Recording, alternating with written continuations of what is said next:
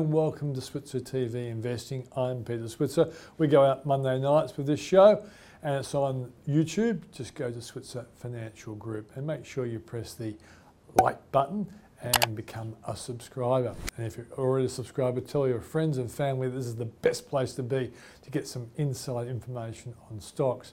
Now, the last thing I ever want to be is an alarmist, but the worst flu in modern times was the Spanish flu, which killed, wait for it, 50 million people and infected 500 million. It was during World War I, so that partly explains the magnitude of the calamity that saw the Dow Jones index actually drop 30%. But modern medicine and global management of diseases is miles better than it was a century ago.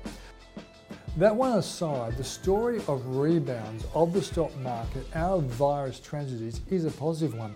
Since the 1990s, with SARS, Ebola, avian flu and others like it, the US stock market on average has spiked 13% in the 12 months after a major virus outbreak. The biggest was a 35.9% bounce after the swine flu in 2009. This chart shows how the MSCI World Index has responded in a similar way, and it too showed a big post-virus bounce for stock markets after a virus tragedy. JP Morgan's Asia equity strategist Mixo Das says past experiences of market performance around such events suggest that markets tend to bottom with the peak in new cases and news flow. The worry could be social media fears getting out of hand, and stock markets are at all-time highs, leaving stocks and markets very vulnerable. But let's hope medicine of today is much better than it was in 1980 with the Spanish flu and even 2003 with the SARS drama. On tonight's program, we'll shine the spotlight on the coronavirus and see how our experts are actually playing stocks as a consequence. Michael McCarthy from CMC Markets, Julia Lee from Birmingham Investment will join me first. Then we'll have Mike Gable from Fairmont Equities, and his charts will tell you how he's going to be playing markets going forward. We've got Charlie Aitken from Aitken Investment Management and Paul Rickard from the Switzer Report looking at the kind of investments that they like for 2020. And finally, my colleague Paul Rickard catches up with Vivek Bommi from Neuberger Berman, one of the best corporate bond funds in the world, which is listed on the Australian stock market. Without any further ado, let's go to Michael McCarthy and Julia Lee.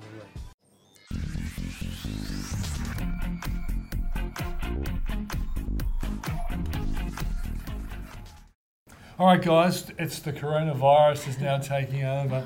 Julia, how worried are you that this could derail the stock market for 2020? Look, it depends on the duration of the virus and the impacts. And I guess we're still in the stage where we are still trying to find a decrease in the number of cases or a slowing down in the acceleration of cases. And once we see that, I think there's a good opportunity in the market. We have seen from past pandemics like this, SARS in 2003, we've gone through H1N1, swine flu, the avian flu, Ebola, that these things tend to be an opportunity, and we've generally seen V-shaped recoveries out of things like this. Right. Well, we do need an all clear, Peter, that's the key. The reality is no one knows when that might happen. Now, the first opportunity for it comes next week, because that'll be 2 weeks since the Lunar New Year in China. And despite some restrictions, there were plenty of people who were still allowed to travel. That means the transmission opportunities were very high at that time. So it's very likely, in my view, that we'll see an increase in cases up until a week from today. What happens after that will probably decide how markets go. So we're getting towards an answer. If we start to see the numbers drop off, as Julia points out, after that, that would be a real positive. Okay, let's imagine people watch this program obviously hold fire, and that makes a lot of sense because we don't know what's going on. And then we start seeing some signs that the infections are slowing down and the death rate plateaus. What kind of stocks would you be chasing? I have a list here, actually. Okay. I think I'm surprised that you've got that, Julia, but good, great. But I think the other thing to be watching out for is the policy response. If we do see China continue to pump liquidity into the markets and also add in support through infrastructure projects as we have in the past, as well as other support mechanisms, then we could recover a lot faster economically. We know that there will be a short-term impact, but dependent on the policy responses is also, I guess, the market will be watching very closely. In the immediate term, I sort of put things into a short-term bucket and a long-term bucket. So in my short-term bucket, I'd be looking at picking up things like Woolworths as well as Coca-Cola Amatil, perhaps even some of the higher yielding stocks, because you'd expect to see more interest rate cuts come through, given that China's such a large customer of ours here in Australia. Are you expecting the Reserve Bank to cut tomorrow? I think there's a higher chance that they will cut, but given that we have seen stronger than expected job numbers as well as inflation numbers, the market's only putting a 20% probability. But I think the next few months we will see a cut. The market's really looking for a cut in the first half, another cut in the second half. Longer term, we know that tourism takes a bit longer to bounce back, but I'd be looking for those companies with a bit more of a moat. I mean, at the end of the day, Australia is an island. We do need to catch aeroplanes to get off the island. So, you know, I'd be looking for a longer term opportunity in things like Qantas as well as Sydney airports are areas that I'd look at, and maybe even Star. And what about things like Flight Centre, Hello World, those sort of travel businesses? I think those travel businesses will take a bit longer to bounce back, and it depends on when those travel restrictions are lifted as well. But what we've seen in the past is that tourism takes a little bit longer to bounce back than some of those consumer related businesses. Michael? Well, I'd like to go to strategy before we go to stock specifics. I agree with a lot of the stocks that Julie's identified there. But Peter, markets move the most on surprises, right? By definition, surprises are unpredictable. So it should be a part of every investor's strategy that at some stage there's going to be a surprise that's going to deliver a negative shock to the market. So if investors aren't already incorporating that in their approach to the market, here's a good reminder to do so. So those who've been following the strategy, that is being active, selling when the market's high, are now well positioned for this. Those who've used options to give themselves one-sided exposures, and perhaps are long put options at the moment, are also sitting pretty at the moment. So having a good strategy is one of the keys to dealing with an issue like the coronavirus. We should expect that these things will come up, and we should be ready for them when they do. Now, having said that, I agree. I think it's too early to be going in. I wouldn't be looking at going in until next week. It's very unusual for me as a natural bull to be talking that way, but this is one of the times when I would hold off. The markets are falling on uncertainty at the moment. Once we get some certainty, even if it's not a positive, I think we'll see a stabilisation. We could see further legs down if it's much more long running than people currently expect. So I'm being very flexible at the moment, as I believe almost everybody is, including the Reserve Bank of Australia. And to be frank, I don't think they know whether they're going to cut rates this year or not. So there's a lot that's very fluid at the moment. So holding fire, keeping an eye on top quality stocks. I note that energy stocks have been hit very hard in this because they're getting a double whammy. Energy prices are falling and shares are falling. And that means the energy sector down 4% today was the worst performer. Now, there was also an issue around oil search. That's a separate matter. But those energy stocks look interesting to me because the oil price is reaching a floor, whether we look at Brent or West Texas. And if the share market finds a floor as well, that might be where we get a good short-term reaction in the market. What about iron ore stocks? Yeah, a real possibility. The iron ore price has come off from above 800 yuan to around 606 today. It's off another 8%. That's a huge slide. I don't think that'll be sustainable, but once again, I'm not going to jump in and try and pick the turn on this one. I'm going to wait for better news on the virus. Julia, you want to give us a little bit more from that unbelievably long list I can see there? I guess if we have a look at Australia's 4 biggest exports, it's coal, iron ore, natural gas, as well as education. And they're the 4 areas where China does dominate in terms of being a customer. So I guess cautiousness in terms of that, what I'd be looking for is that policy response. If we see a policy response through infrastructure, well, that tells me we'll need iron ore for rebuilding. But it really depends on how long it's going to take for the workforce to get back to work, and whether there are any cascading effects. I guess the other thing is, I think back to when I have the flu, or if I'm sick in bed, and let's say the whole family's sick, well, what am I going to do? I'd probably look at, sort of buying stuff online. So looking at those type of measures, so those companies with portals and online portals to be able to sell into China. Blackmores is doing really well for the last few weeks as well. Vitamins when you're sick, echinacea, vitamin C, things like that. And Ansell's another company that's been doing well with its protective masks and protective gear as well. So if you have a look at Ansell's share price, don't forget we've seen a weaker Aussie dollar. The impacts on stocks like Amcor, as well as Ansell and Brambles has been a positive one, as well as some of those healthcare stocks. One last thought, Mike? A2 Milk. New Zealand shares in general, top 6 New Zealand shares are all direct traders with China. So New Zealand hasn't fallen as much as I thought it would, suggesting there's some defensive characteristics there. And so for those buyers who simply can't stay on the sidelines, I'd be looking at New Zealand stocks. Not just A2 Milk, I like the look of Main Freight, and that was hit hard today. And there's a few others. Fonterra's another one that was hit on a disappointing production report. So I'd be keeping those on my list as well as the local favourites. Some great ideas, guys. Thanks for joining us. Thanks, Peter. It's Michael McCarthy from CNC Markets and Julia Lee from Bourbon Invest.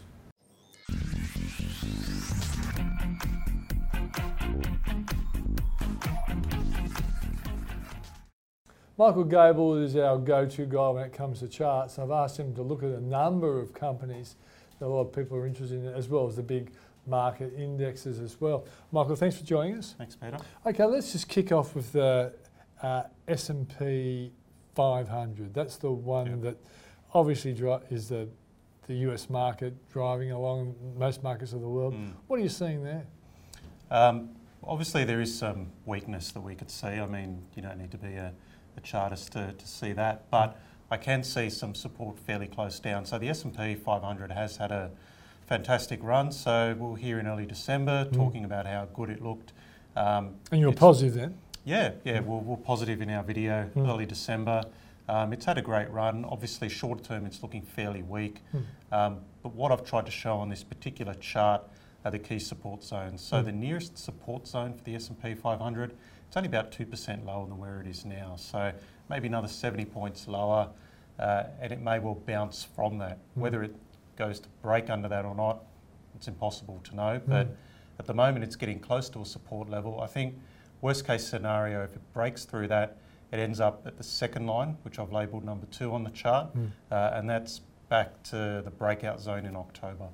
Okay, so you're not over optimistic, but the run-up's been so strong, and you've got curveballs like coronaviruses and stuff like that, so it's very understandable. Yeah, longer term, I'm still positive. The longer term trend is still to the upside, so let's not get too worried at the moment. It's just a shorter term pullback. Let's go local now then. ASX 200, what are you seeing there? So similar sort of scenario, there's a little bit of short-term downside risk. So what I'm trying to show with this chart over the course of a year is, if we start from the beginning of the year, last year, the market had a very nice run and then it consolidated for 6 months in this triangular formation. So early December, we spoke about the likelihood it would break that and rally, which is what it's done so far this year. Showing how brilliant you are. Yeah, well, it's everything's working out. So you get curveballs like the coronavirus, and it gives the reason for the market to pull back. But if we have a look at this chart, we could see that the market is pulling back in an orderly fashion because we've had this breakout, and what it's doing now is it's going back to retest that breakout, which is fine. If it can retest that and show that it's got support, well, that's just another buying opportunity. If it breaks that, then we're looking at it going back to that diagonal line, which is, it's another couple of 100 points lower. But ultimately, I think because our market had consolidated for such a decent period of time, that is about 6 months, then it's not going to, that doesn't result in just a 3-week move higher. You end up in a multi-month move higher. So I think this is, again, just a shorter term pullback, which eventually will provide an opportunity, but we know the market can do stupid things between now and then. Yeah, and we have people like you to try and take that stupidity out of the market. Let's go to PME. Now, I didn't ask you this, but you've thrown this one in. Tell us why Pro Medicus is the company. So it's one of those, techie companies that are involved with imaging in the medical space. Yeah. It's had a fantastic run over the last few years, but it's also shed quite a bit of value at the end of last year. And I noticed today that it's up about 5 or 6% on day when the market's on a bad day, and of course that's a sign of strength. So what I've noticed on the chart here is since the lows in December, it's been making higher highs, higher lows. So what I'm indicating by the diagonal line there are the higher lows. So it's building back up, and I think it just looks really interesting. If it's a company you like, I think it's telling us that it's finished that consolidation from the end of last year, and this may well be. And there are other people who like it as well. Yeah. And so that kind of line you're putting in, that's a line that makes you happy when you see it? Yeah, so essentially what we're seeing is every time a share pulls back towards previous low point, it doesn't get as far as that low before the buying steps in. So it's essentially just a sign of strength in the share price. Okay, let's go to Westpac now. And the reason we pull Westpac out, we know CBA has been strong, and we at the Switzer Report were backing CBA. Westpac has had an absolute shocker. But is there, and as share price is low as a consequence, is there any good news there looking at the chart? Yeah, so this was another one of the stocks we looked at end of December, so we're expecting a bit of a bounce. So what I've indicated on the chart here, firstly the bit that's circled at the bottom, that's I guess a buy signal in one of our momentum indicators. So we got that several weeks ago, and since then Westpac's been again making these higher lows indicated by that diagonal line. So it's doing the right thing. I think Westpac over the next few months can rally into the 27s. Beyond that, I'm not really sure New how chairman, it'll go. new CEO, and I noticed they're offering pizza for. Yeah. That was a funny ad, wasn't it? $40, and Yeah. what can you buy with a pizza? I thought pizzas were a lot cheaper than that nowadays, Michael, but maybe I don't eat enough pizza. Okay, let's go to Zip. Now, the reason why I got Zip is they're not only in this building, which I only realised when I interviewed them at the beginning of last year when they were $1 something. And ever since then, they've actually had a pretty good time, but then they went off the boil. So I wonder, and of course, they're a rival to Afterpay, but they're a more conservative company in the sense that I think the credit checks are a lot harder on people who want to use them. Yeah. I always figure they may well be like the steady achiever over time. What are the charts saying about Zip? For Zip, it's telling me that we could probably get it a bit cheaper at the moment. So Afterpay's had a pretty good run over the last several weeks. Zip seems to be falling behind. And what I've indicated on this chart with the horizontal line is a level of major resistance, meaning that it's a bit of a brick wall for the share price. So most recently at that number 2 point is where Zip tried to surpass the previous little peak there labelled number 1, and it was unable to do so. So quite simply, it gets to about $4 just above, and there's plenty of selling pressure. What it's most likely going to do from here is pull back to lower levels. I don't know how low, but at the moment it's just telling us unless it can get past that horizontal line, there are too many sellers, so it'll probably drift lower. So we don't need to rush into Zip just yet. So is it from I guess from your point of view, you're going to be watching this little up and down on that resistance line, and if it starts to look like it's going to eventually beat it, that's when it would look like a buy to you. Yeah, so I guess there'll be two situations when it's a buy. So firstly, if it gets through that line, it's telling you that all the sellers are exhausted. So if you're still waiting for a pullback, you're not going to get it. So you need to buy it now. Otherwise, we'd be looking at cheaper levels. At the moment, it's telling us it will probably get cheaper. And then I'll have to look for some sort of sign that the buying's really stepping in and it's telling us that there's a nice floor in the share price. So at the moment, it's not giving us that signal yet. So if you've done all your fundamental analysis on Zip and you really like it, I don't think at these levels you need to be rushing into it. Great stuff. Michael, thanks for joining us as Thanks, always. Peter. That's Michael Gable, the founder of Fairmont Equities.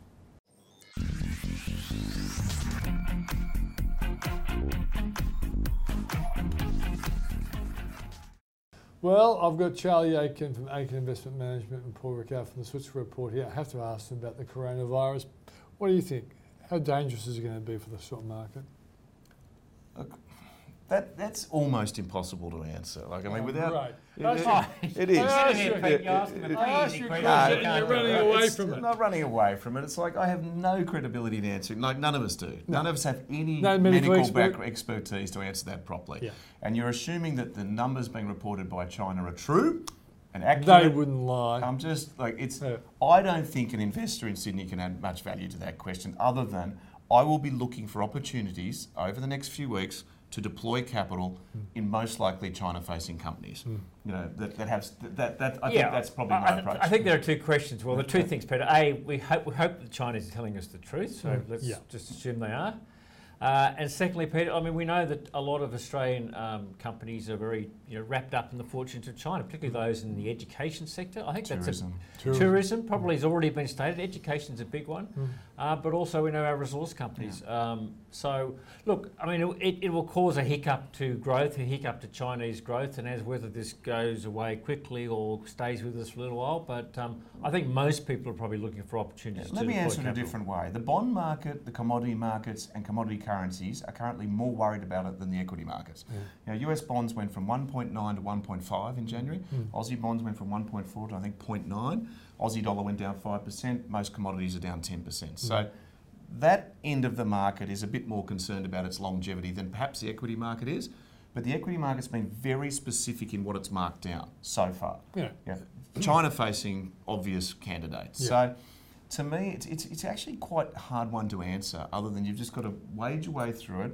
And, you know, there may be an opportunity to buy really good companies at really good prices. It could happen. Okay. It's all about time. Okay. Yeah. And I make a point in the Switch report today that if you look at the history of it, there tends to be a pretty big rebound after those Absolutely. significant Of course it can viruses. happen. But it's just, to me, everything's about how long this goes on for. I know it's a statement of the obvious, but, you know, there will be opportunity amongst it. Yeah. I think the big thing that happened over the weekend, Peter, and late in the US trading day shouldn't be underestimated, was the fact that the travel ban's coming in place. And that's going to have a bigger impact, I think, than people expect on things like growth and just business. So, yeah, this could be a little more serious than the equity market's giving it credibility for at the moment. But Charlie's right. The observations, the markdown's really been in the commodities and bond markets. The equity markets. And they tend to be more scaredy cats, don't they? The bond market, come on, Charlie. Look, I mean, maybe the equity market until Friday had been a bit too blasé about this.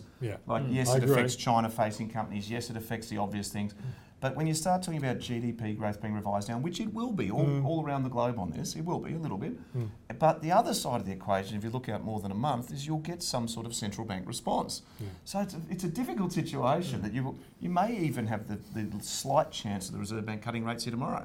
It could happen. Paul? I think that's not going to happen, but look, it could happen, don't rule it out, but I think the Reserve Bank is in the, as it should be, is in the hole at the moment. Okay, let's assume that eventually the reporting of infections and then ultimately deaths level off, and the market then thinks about rebounding. What are either the stocks or the strategies you're going to employ this year, Charlie? We don't change too much. So I'm still 92% invested, mostly in United States dollars, mostly in large cap, global, multinational companies, some of which have China-facing, businesses, including things like Louis Vuitton. So my thing is not to do too much. I think this storm will pass eventually, and there's opportunity in it, but you don't want to overtrade these things. So I'm looking for, if something like a Louis Vuitton got hit harder, I'd be very tempted to add to that investment. But the US reporting season, which we've just had, has been very good. I mean, our biggest investment's Microsoft, and that was a tremendous result. I'd be tempted to buy more Microsoft. They've got nothing to do with coronavirus. So you've got to not lose sight of the trees through the woods or whatever it is, because there's been a really solid US reporting season. The US economy, up until this slight sentiment issue with coronavirus, is going well. You've got full employment, and I think that, broadly that markets were trying to start the year very well. And this was a completely left field development that slightly derailed us. So I'm really looking for opportunity in most of the stocks we already own. So I haven't got a bunch of cash. I'm not sitting there waiting for the world to end. I'm just thinking about where we deploy it over the next few weeks. Paul? Look, I'm a bit with Charlie. I think this could be a black swan. We don't know. Time will prove, will play out on that one. I think there's still two really big trends apparent. One is I think expensive stocks are going to get even more expensive. I think that's more the case in Australia. Your beloved CSL, well, you think about? I can't believe at the moment the fund managers must be so short this stock, right? Everyone's got to own it. So, and it's one of the few stocks that's got genuine top line growth, and I think Australia's just getting into that trend. So stocks like CSL, you could argue some of the tech companies like Xero in the same category. We haven't seen companies with genuine top line growth. CSL is different. It's also got bottom line growth. And I think the market's going to make those stocks even more expensive. I think that trend is still in place. Well, I can back that up, actually. The vast bulk of our portfolio faces, long duration trends, which are reasonably, inverted commas, expensive stocks at the moment. But if you look at the reporting season in America, all the growth was demonstrated by those companies.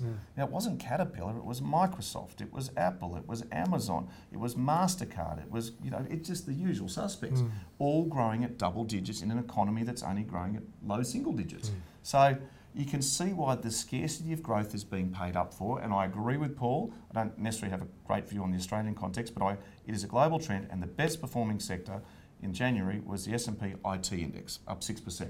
Worst performing, S&P Energy, down about 10%. And it's no surprise that the top performing sectors in Australia in January again, healthcare at 12%. That follows 43.5% last year. And IT was number 2, despite the size of our sector at 11%. That followed 30.3% last year. So I think they're going to get even more expensive, Pete. So that's trend number 1. And I don't think that's changed yet, so let's just see how that plays out. And I think the second one is, I think people are still coming to terms with this, is that, and you and I and Charlie have talked about this, the impact of low interest rates. I still think low interest rates are really biting and forcing a lot of people into equities and looking for income. And I think that trend's going to continue. So the so-called expensive, I think on the one hand, we're going to see the expenses get more expensive, and we're going to see some of the expensive defensives also get more expensive. So Westpac was one you were having a bit look at. That's a stock for. I just think it's way out of line with the other banks, Pete. But the chase for yield is real. The chase for yield doesn't go away. If an Australian 10-year bond is 89 basis points, and it doesn't matter if the Reserve Bank doesn't cut rates tomorrow, they'll do it at some stage in the next half. They will.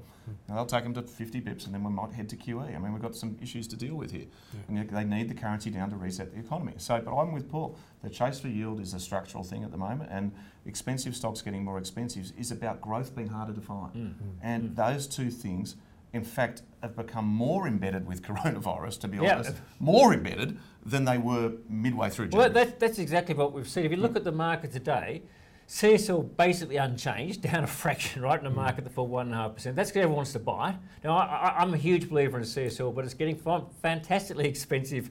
But it just shows you how short the fund managers are. And stocks like Woolworths was basically almost flat to up. So what did you see? They said that really stocks people have been wanting to buy, they sell off, they wanted to buy. And the so-called very secure income stocks that people think there's very low risk on are in continuing high demand. I'll make one other point. Like this does feel a bit like a period like August, where everyone was looking at the Twitter headlines of flat or inverted yield curves in America.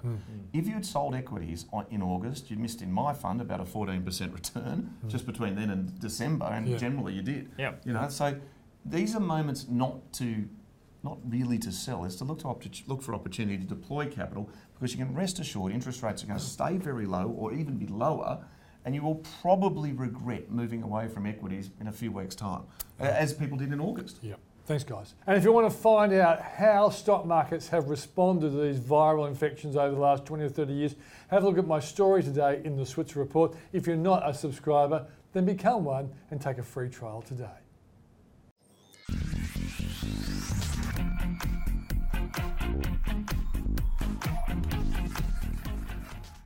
Vivek, thanks for joining us on the program. No problem, thank you. Now, global high yield bonds, that's a term that I think we hear about. Can you just tell me what are global high yield bonds and who borrows money? Sure, these are the bonds of companies rated below investment grade. It's quite a large market, over $3 trillion in size, trades almost $15 billion a day. And many of these are companies people have heard of. These are global companies like a Hertz or an Avis, but also businesses people understand like cable companies, wireless companies, healthcare companies. Now, we've all heard the term junk bonds. Now, are these junk bonds, or are these sort of a bit between junk bonds and you know, just to put that in context for us? These are companies that are rated below investment grade, right? But you know, the market has evolved, and these are become much larger companies. I mean, the average revenue within the market is over $5 billion, earnings over $1 billion. So these are substantially sized businesses. So what are some of the companies that you would invest in?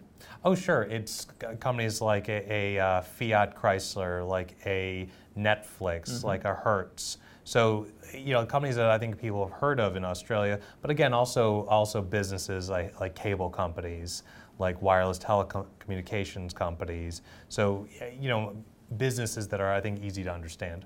That's a global market, presumably lots out of the US, but you look at the US, Europe, where is sort of most of the companies based? Predominantly in the US, it's roughly 60% domiciled in the US, 20% in Western Europe, and roughly 20% in emerging market countries. But to note on those emerging markets, these are all US dollar denominated rated corporate debt. Okay. So a lot of these businesses are substantially sized. And an example is a company called Cemex, based in Mexico, so technically emerging markets, but a third of their business in North America, a third of their business in Europe, and a third of their business in Asia. It's a much larger enterprise and operates just completely outside of that emerging market as well. Now, Australians are probably used to these ultra low interest rates, and they're really low in a lot of countries. What's been happening in terms of the rates people or investors, people have been prepared to borrow at in this marketplace? I mean, similarly around the globe, it has been coming down as base rates are coming down globally with the US Fed cutting rates. In Europe, rates are negative. Right. And so borrowers, while they're still paying a spread, it's a spread on a lower base rate. And that spread's come in. And so are these low spreads sustainable? I mean, what happens if sort of the world changes and interest rates move out again? Well, where we look at spreads in our market, it's still at the long-term average. So they're not overvalued. And we think given the economic environment that we're in of low growth but still positive and low corporate defaults, we think spreads are attractive here. Okay. Now, a lot of Australian investors would be interested about why they should invest into sort of global high yield bonds. Obviously, they can think about perhaps investing in local bonds or through local fixed interest products. How do you say to them about concerns about investing globally versus investing locally? Sure, I don't think investing locally is bad at all. It's just this is something where it adds on to an existing fixed income allocation. Right. This is something where it gives the ability to diversify, not completely switch into a global market, something where it's additive to an Australian portfolio, especially given the yield in that high 4, low 5% area, and exposure to more global companies. Right. And now you've got a product that's available locally called the MB Global, Corporate Income Trust. And you're about to raise some more money. So just explain the listed ASX product you have. Sure. About 18 months ago, we did our first listing of NBI, raising just over $400 million. NBI is the ASX stock code, the ticker, correct. Yep. And it was met with overwhelming demand. At the time, we were one of the largest fixed income LITs in the market. At that IPO, we consistently traded at a premium, showing kind of the latent demand of the market. Yep. And engaging with investors. We saw a common theme of wanting to have more exposure but not wanting to pay a premium. We subsequently did another capital raise, taking the fund size to over $900 million, and consistently trading at a premium with that sort of feedback as people are getting used to the asset class and liking the returns. And so we're back into the market given the premium it's trading at based on investor feedback and demand. So you're raising about another $750 million, I think, or close to it. This is, again, at a slightly higher price than the original raising, but that reflects what's happened to the value of the bonds in the fund? Sure. When we talk about our distribution, the other thing we do have the capacity for is increasing the NTA as well. So we have had permanent capital gains within the portfolio that's raised the NTA level.